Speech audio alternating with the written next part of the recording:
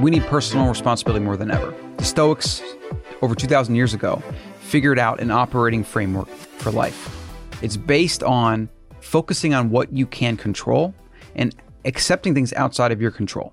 This gets murky because people confuse the two. They think that if they yell at somebody enough, or if they do certain things, that people will come to their side or they can affect a certain change. To an extent, you can do that.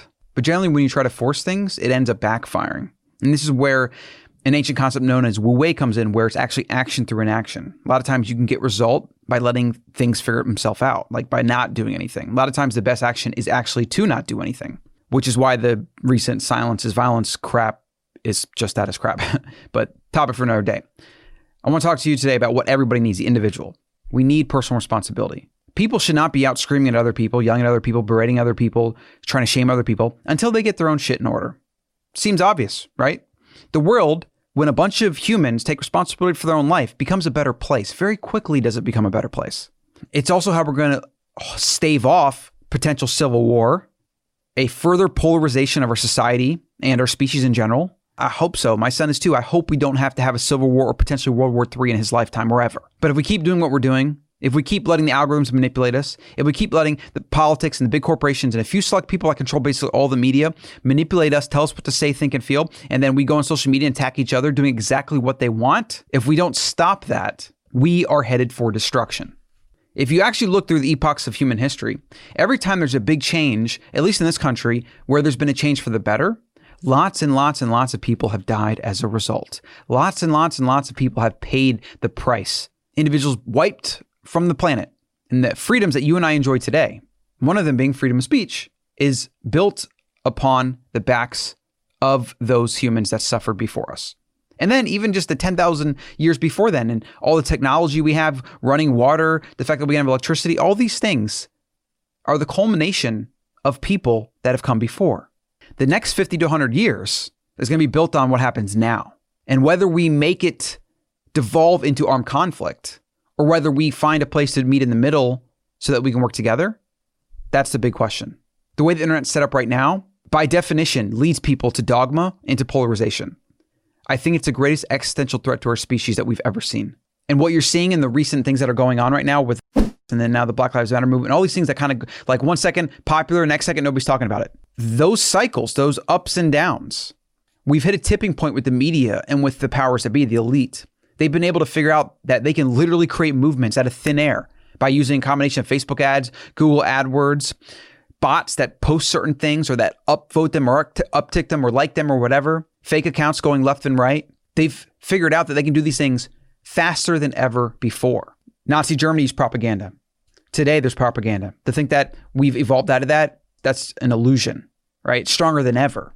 And a lot of this propaganda is being fed from powers that be that want a certain thing to happen. They have a certain agenda.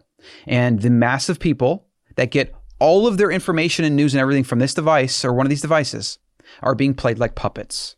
So the call to action for the short video is you have to fight the dogma. You have to fight the bad ideas. And the most discerning thing that I'm seeing right now that's bothering me the most with all this is the good people are being silent in the wrong way. They're being silent by not calling out the hypocrisy of a lot of this. People didn't even want to challenge Verona nonsense. I got to say a certain word because the algorithm will pick that up.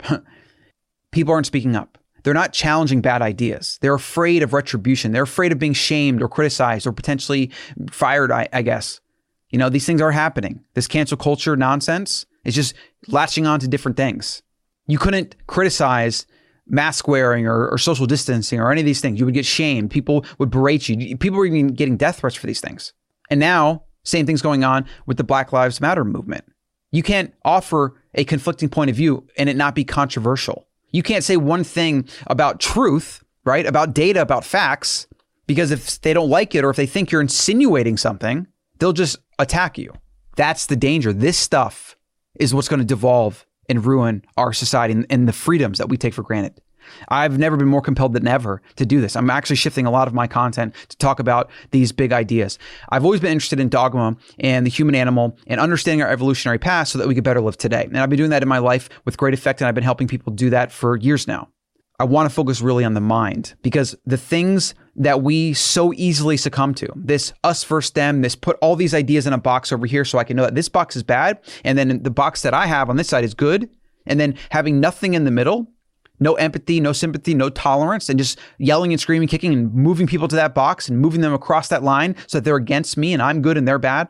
This is the thing that we have to fight. This is the thing that I've never felt more compelled in my life to be involved in and included in and to try to affect a positive change in. So the call to action for you, if any of this makes any sense to you, don't back down. Don't be silenced.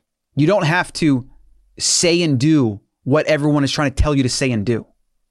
No matter where you fall on the spectrum, speak your truth. Obviously, do it with tolerance, do it with understanding and empathy, use questions, try to avoid accusing people of things, calling names, things like that. Don't do the things that they're doing.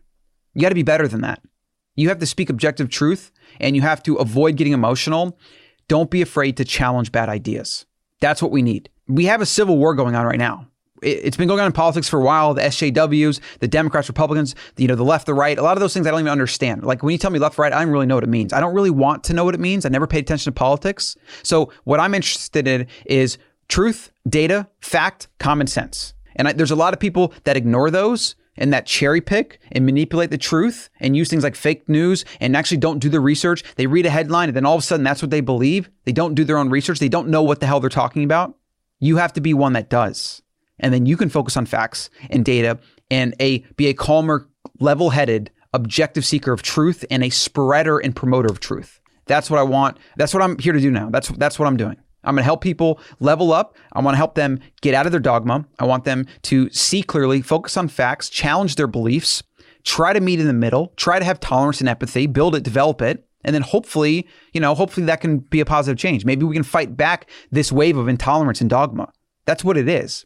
It's just it's so ironic that these same people that are out spewing hate and attacking people and trying to shame people into compliance and this and that and doing these things that make no sense, that are completely missing the mark. These people are just vying for power. They don't want change. And even the ones that think they're helping because they're hopping on that bandwagon, I'm not being specific here, but I think a lot of that is not placed in the right place. It's not in the right direction. It's not actually helping. It might be neutral. It might be a little bit of good here and there, but the way it's devolving and the way things aren't really getting in check, the way people are looting and vandalizing and they're kind of trying to hide behind the protest or the peaceful protest or like those type of things, and how people are not getting prosecuted for committing crimes. GoFundMe is canceling people that are trying to offer objective truth. They're funding criminals that take over Sheraton Hotel and they have a GoFundMe page. Someone like Candace Owens gets her GoFundMe campaign canceled.